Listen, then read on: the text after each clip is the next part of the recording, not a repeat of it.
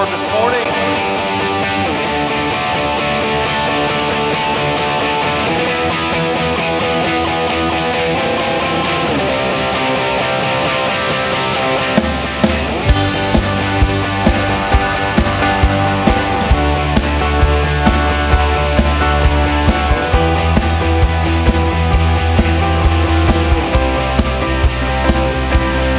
Great are you, Lord.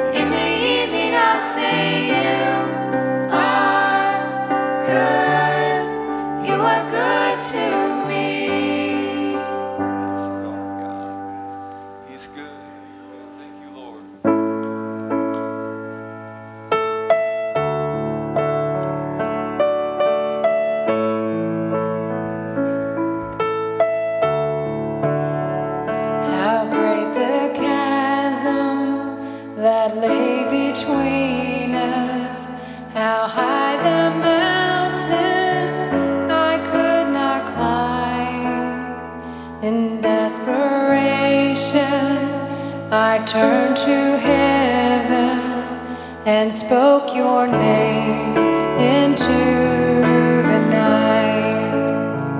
Then through the darkness, your loving kindness tore through the shadows of my soul. The work is finished, the end is written. Jesus Christ, my living hope. Who could imagine so great a mercy? What heart could fathom such boundless grace? The God of ages stepped down from glory to wear my sin and bear my shame. The cross has spoken, I am forgiven. The King of Kings calls me his own. Beautiful Savior, I'm yours forever. Jesus Christ, my living hope. Hallelujah, praise the one who set me free. Hallelujah, death has lost its grip on me. You have broken every chain. There's salvation in your name, Jesus Christ, my living hope. Hallelujah, praise the one who set me free. Hallelujah, death has lost its grip on me. You have broken every chain. There's salvation in your name, Jesus Christ, my living hope. Then came the morning that sealed the promise. Your buried body began to breathe. Out of the silence, the roaring lion declared the grave.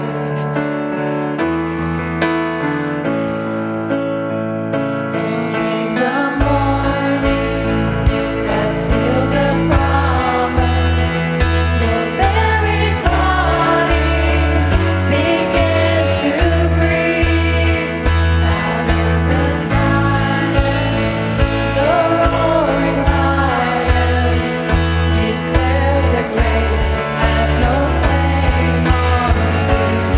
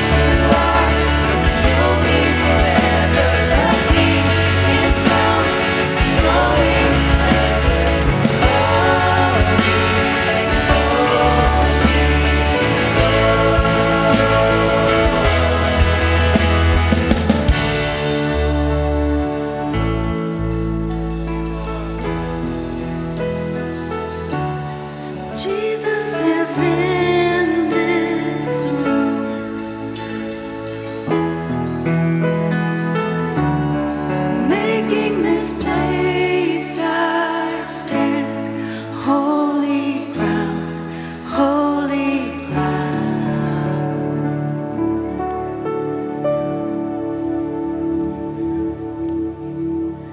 We are standing on holy ground,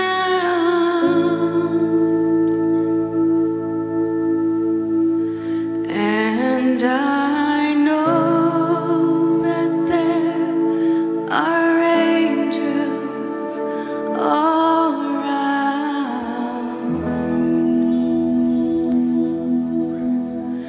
Let us praise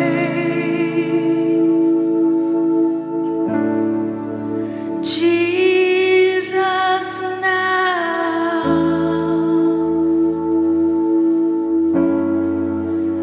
We are standing in the presence. We are standing in His presence. We are standing in His presence on holy ground.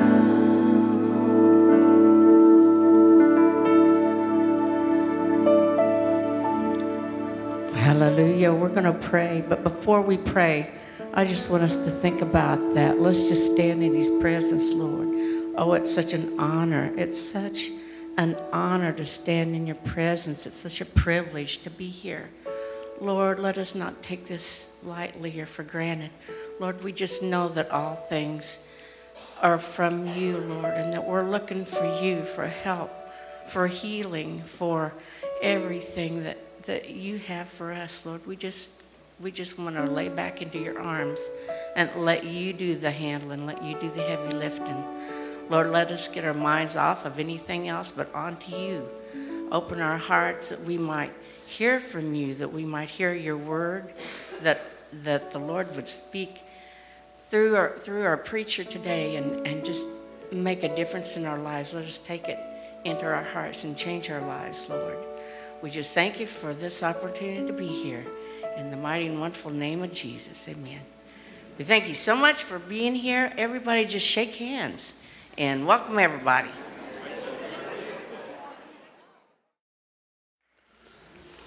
Morning, everyone. Morning.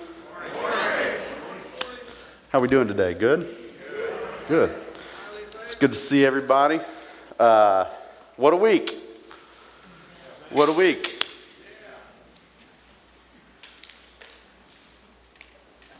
Well, hey, Rachel.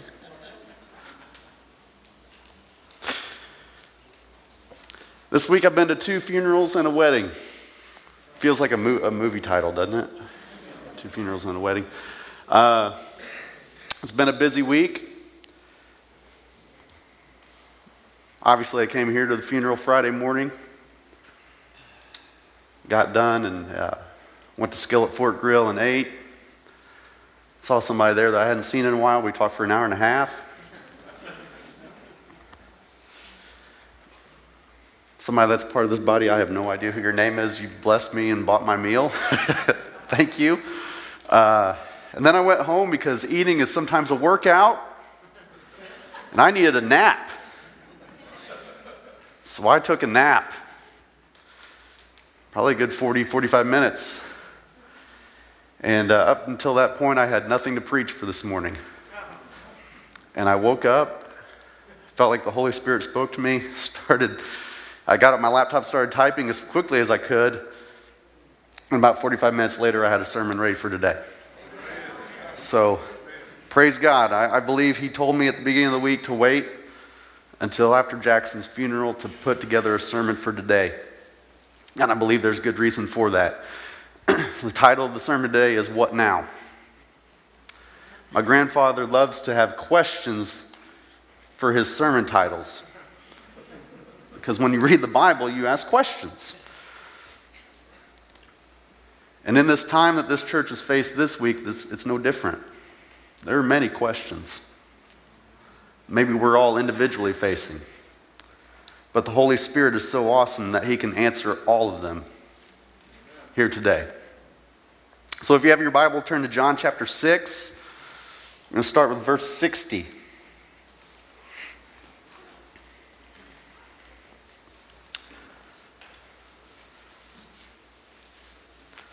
The other funeral I went to on Tuesday was my good friend, Pastor Dion Dutton, who lived in Harrisburg. That church was packed too. But at 78 years old and all the lives he had touched, it was like a big reunion of people who just love on Jesus.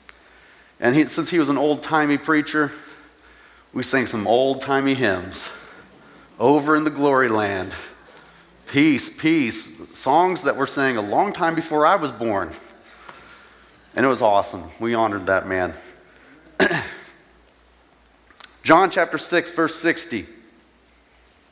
We're going to read about 10 verses. Therefore, many of his disciples, when they heard this, well, what's this? First of all, what's this? All of John chapter 6, Jesus is speaking to a crowd and he's saying some things that are very difficult to process. He says, I am the bread of life. He says things that the crowd kind of challenges. And at the end, he has more than just his 12 disciples. There's a lot more disciples there that have followed him. He's an attractive personality, obviously, because he's charismatic. He speaks with authority. And when you see a guy cast out demons from people and heal people, you want to follow him.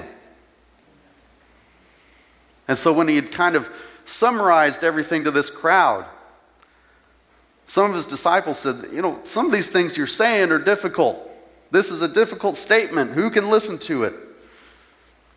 But Jesus, conscious that his disciples grumbled at this, said to them, does this cause you to stumble? What then if you see the Son of Man ascending to where he was before? It is the Spirit who gives life. The flesh profits nothing. The words that I have spoken to you are spirit and are life. But there are some of you who do not believe. For Jesus knew from the beginning who they were who did not believe and who it was that would betray him. And he was saying, for this reason I have said to you, that no one can come to me unless it has been granted him from the Father. These are the 4 verses I really want to focus on. As a result of this, many of his disciples withdrew and were not walking with him anymore. So Jesus said to the 12, you do not want to go away also, do you? Simon Peter answered him, Lord, to whom shall we go? You have words of eternal life. We have believed and have come to know that you are the Holy One of God. There's 2 perspectives in that conversation there. You've got the perspective of Peter. That's the one I've always heard preached on. Jesus says, are you guys going to leave me too? He says, where else can we go? Where else can we go? And we've got a lot of questions here today. After what happened. And we can question our faith. And if you're like me, you look inward and you say, well, what did I do wrong? Did I do something wrong? And the answer to that is nothing. Nobody did anything wrong in this situation with Jackson. And presented with the same set of circumstances, I would pray again, I would fast again, and I would unite with my brothers and sisters again in prayer like we did that one Sunday. I would do it all over again. Because the reality is this: until Jesus comes, death is going to happen. Disease is going to happen. And when those times occur, I want my brothers and sisters in Christ to unite with me and not be afraid. If we question our faith, we say, is Jesus worth following anymore? He didn't come through like we thought he would. I faced this challenge after my own mother died. Am I going to continue to follow after Jesus? Well, what's the alternative? Going back to our sinful lives? going back to following every decision that we would make on our own. What a mess that was, right? There's no choice. I have decided to follow Jesus, and there is no turning back. So whom else can we go? He's got the words of life. All we got to do is read this book, and you'll find out that it speaks to you on more than one occasion, no matter what season you're in. And it can be a really tough season where you're questioning things, and he will speak to you. And it's okay to question things. It's okay to ask him, what is going on here? What do I need to learn? And the more open, the more honest you are, the more he'll speak to you with clarity. I was so proud of Pastor Rick on Friday for getting up here and being honest, letting out that moan that came from his gut. If you've lost a loved one before, you can relate. And we've all lost loved ones before, so we know what that sense of loss feels like. But I can't imagine what it's like to lose a child. And so I continue to pray for them. The lesson we can learn from this is to continue to pray for pastors. Amen. Continue to pray for their wives or their spouses. Because there might be a woman that preaches, so I don't want to leave them out. I have a husband.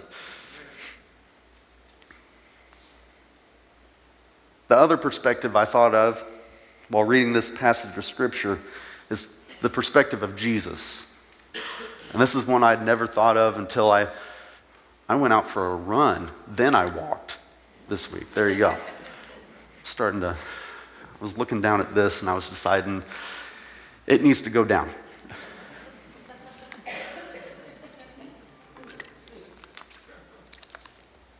So I'd start out on a run and then I would walk. And once I caught my breath, I would pray as I walked. I was thinking about these scriptures. Jesus looks at his disciples and he says, "Are you going to leave too?" Jesus was 100% man and 100% God. So in this moment right here, the Bible says he was tempted in every way that we were. He too is doubting that he's the Son of God. Later on in his life, before he goes to the cross, he's in the garden and he prays, "If it's your will, take this away." There's some questioning happening. If you're a St. Louis Cardinal fan like me, and you were disappointed the other night when they blew a 6-run lead, you've been watching, you've been seeing these commercials. And then they even have the little ad behind home plate. And it's on every MLB stadium. They show it. It's got a little website and it says, "He gets us." It's about Jesus. There's this large campaign that people have dumped money into to really push the gospel. And they present life situations that people are facing now. And they say, "You know what? Jesus faced this too. He gets us." You see, even in a situation like this, he gets us. He knows us. And so he sees all those other disciples leave and he says, "I don't know if I'm following God's will for my life." And so he's frustrated. And he looks at the 12 who stayed and he said, "Are you going to leave too?" Peter comforts him when he says, "Where else do we go? Who else do we listen to? You have the words of life. We believe you are the Holy One of God, the Son of God." He gets us. So what now? As we did before, we do now. We look to Jesus. When he feels the farthest, he's actually the closest. He's just waiting for us to ask him to comfort us. We talked last week about the Holy Spirit being our helper. He's our comforter. He's our friend, and he's ready for us just to ask, "Will you comfort me in this situation?" Our faith is being tested, and it will constantly be tested. We need to stand firm. We need to stand firm. The work of God's kingdom will continue. When I was working at Northland College in West Frankfort, it's now shut down. When I first started there, we had chapel services once a week. I was in charge of those and would speak at most of them. And after a couple weeks, I had a guy come and visit me in my office, one of the students. He was a baseball player from Baton Rouge, Louisiana. And he said, man, I just wanted to introduce myself. That's a good southern thing to do. Me, being from Illinois, from the north, I was like, why? I knew he was just being polite. He said, man, I just feel like I needed to come by and say hi and tell you my name and all that. And I said, it's great, dude. You know, we talked a little bit. And he was 20, 21. And he said, yeah. I said, well, do you live here on campus? He said, no, I live in Benton because my girlfriend lives with me and we got a kid. I said, man, I relate, man. I'm a dad. I had 2 kids at the time. We really connected there. He said, you know, when you talk about your kids and your messages, I connect with that. And I said, man, that's great. I said, are you going to marry her? He said, I don't know. I said, what do you mean you don't know? He said, I'm just not really sure. I said, you got a kid with her. I think you've decided already. He said, I don't know if she'd want that. I said, I've never met her before, but I know she wants that. That's pretty gutsy of me to say that, wasn't it? I was relying on my, at that time, 5 years of marriage and 2 kids to really come through with some experience. I said, let me teach you a little lesson here about women, man. She wouldn't move all the way up here from Baton Rouge, Louisiana, just to be your baby mama. She wants to be your wife, and she loves you. He goes, I don't know if she'll go for it. I said, let me tell you what. You go home. You tell her that we want to feed you dinner. This is before I even talk to my wife. We're going to feed you dinner, and we're going to talk her into it. How about that? I don't know.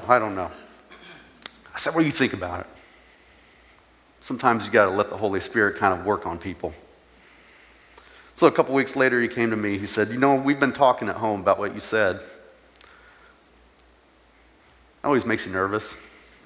Was it good? Was it bad? What happened here? He said, can we come over for dinner Thursday night? Absolutely. Came home, gave Jenna the rundown. They came over to our house. We met their little boy. He's a little redheaded kid, sweet, a little rotten at times, but who isn't? We just fell in love with their family. We just loved on them. We discipled them.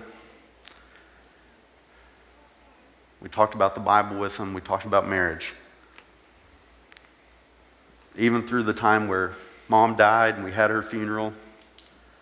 A couple weeks later, this guy came to me. He said, hey, we'd like to be married. We want to do a big ceremony and everything down in Baton Rouge, but we'd like to just make it official here. Would you do it? I said, of course I would. I told you I would. So they go get a marriage license, and 4 days before Christmas that year, we do their wedding with about 8 people in the room. As far as I know, they never had their big ceremony down in Baton Rouge, but they've been married for over 5 years now. They've got 4 kids. Three kids now. They're doing awesome. I haven't caught up with them in a while. I'm horrible at that. When I move away from some place or somebody moves away from me to follow up with them, but they're doing amazing. Even after that pain and that loss in my life, I was able to minister to them and there's been fruit from it. There's a time to grieve, and we need to grieve. This church needs to grieve, and then we need to let God heal us. Now, when it comes to Pastor Rick and Sarah, it's going to take a lot longer for them than it will us.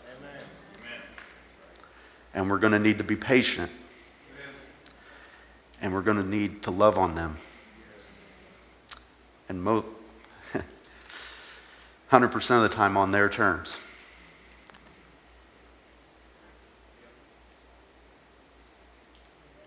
But I trust their faith is strong and firm.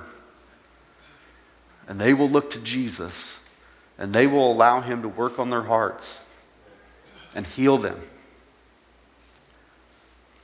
And we can be part of that process too, by just encouraging them. Maybe giving them space when they need it most, and understanding when something may trigger them into having memories about their son. We can do that. We can be their support, and we will be their support. Our faith has to be tested over the course of our life. If it's not, we won't ever believe for more.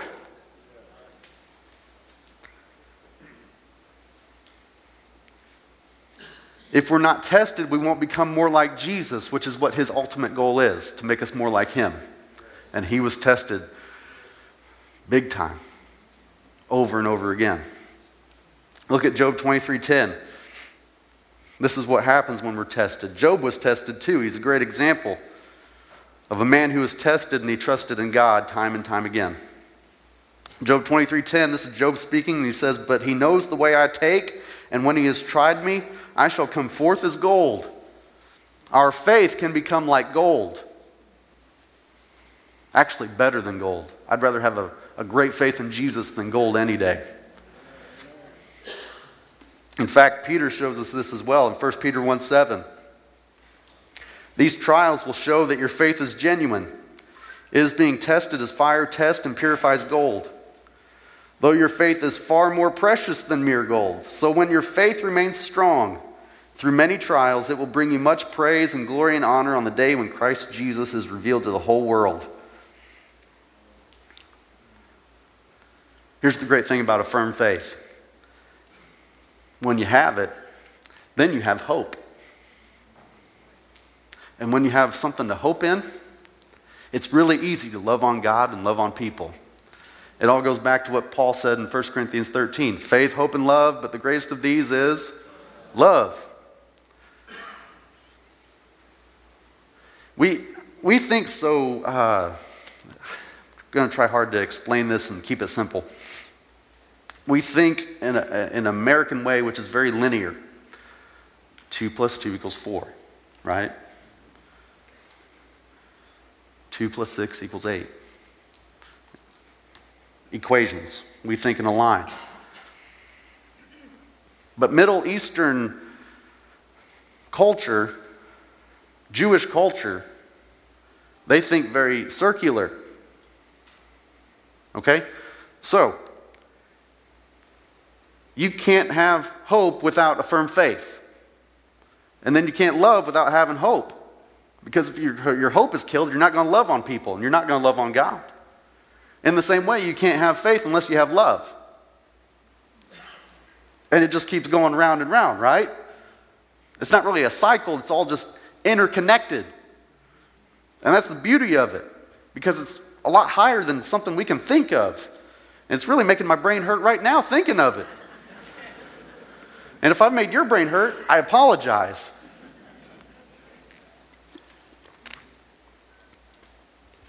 Our faith will be tested. And we need to make sure that our firm foundation is in Jesus. We need to have a foundation in Him.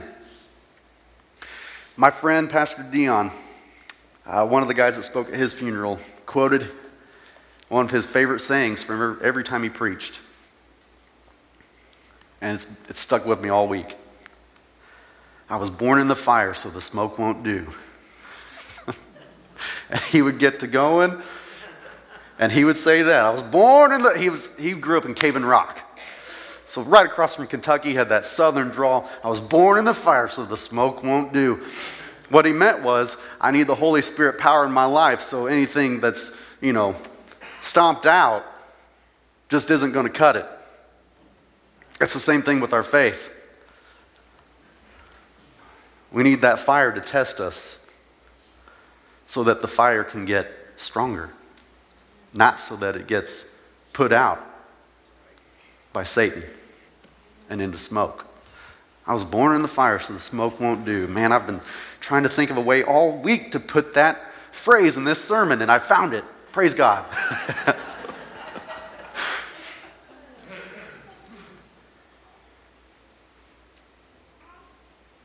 I know we focused on our pastor and his wife and his family, and we're going to continue to pray for them. But there's some of you that are facing some things in this life as well. Your faith is being tested. So I know I haven't preached long. Worship team, come back up. We're going to go right into altar time. We're going to pray for people. And the altar time isn't going to be specific at all.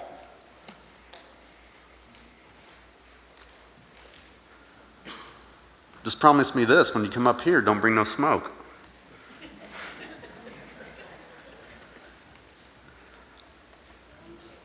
Would you stand with me? It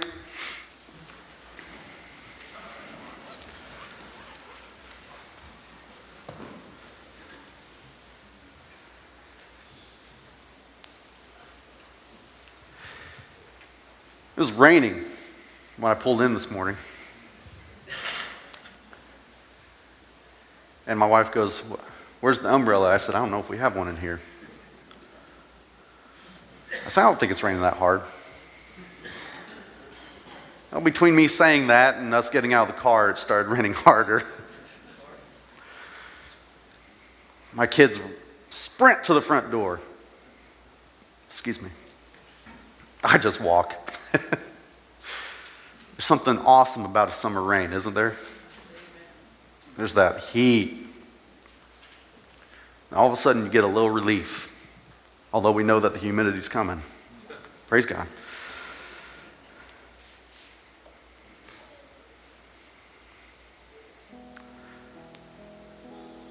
Sometimes when we're facing situations like this, we need a little relief. We need our brothers and sisters to come around us and pray for us. Maybe we just need to go to the altar and get it all out before Jesus. So whatever you need prayer for today, we're going to pray for you. There's no specific thing. If you need healing, we're going to pray for you to be healed. If you need to accept Jesus as your Savior, we will gladly pray for you. If you just want more of God, we're going to pray for you. Altars are open. And if none of that applies to you, worship team's going to sing, and I encourage you to worship God with all your heart. Altars are open.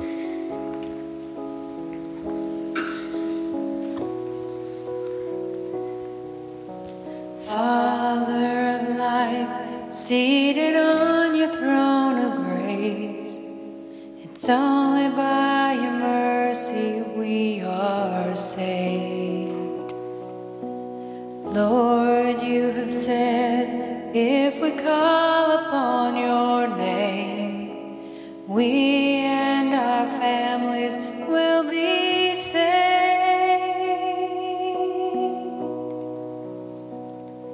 So we cry out your name, El Shaddai, God of grace, Lord Most High, Jesus Christ,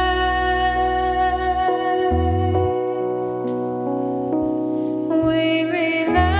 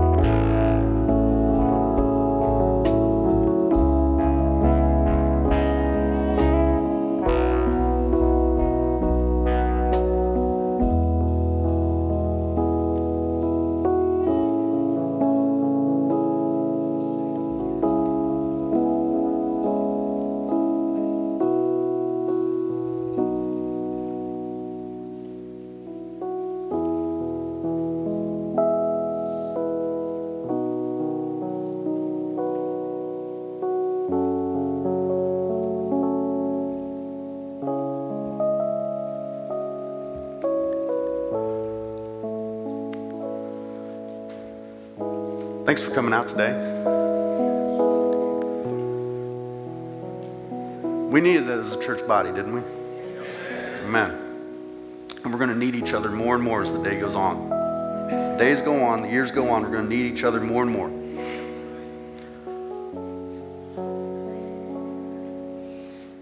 God's so good. No matter what, man. No matter what, keep following after him. Let me pray for you. God, I thank you for this church body. Thank you for the friendships, the support that is so evident here. God, as we go forward this week to our separate houses, to our separate jobs, be with each of us. Help us to have your Holy Spirit presence inside of us and coming out of us to those around us. God, put people in our path that we can lead to you. Put people in our path that we can at least invite to church. Help us to have a successful week, oh God. Lord, again, we pray for Pastor Rick, Sarah, and Brylan. Comfort them during this time, oh God. We pray that your peace and your presence would surround them even now. Wherever they're at, Lord God, that you would just minister to them. And God, that they would continue to trust in you. And Lord, the hard questions that they have, I pray that you would answer them. You would speak to them almost audibly by your Holy Spirit. God, move in their lives. We pray for the extended family as well. All the aunts and uncles, cousins, grandpas, and grandmas. Be with them, oh God. Bring them your peace. Thank you, God, for this congregation, for allowing us to meet together once again. We give you praise, honor, and glory in Jesus' name. Amen. You're not dismissed. You're sent. Have a good week.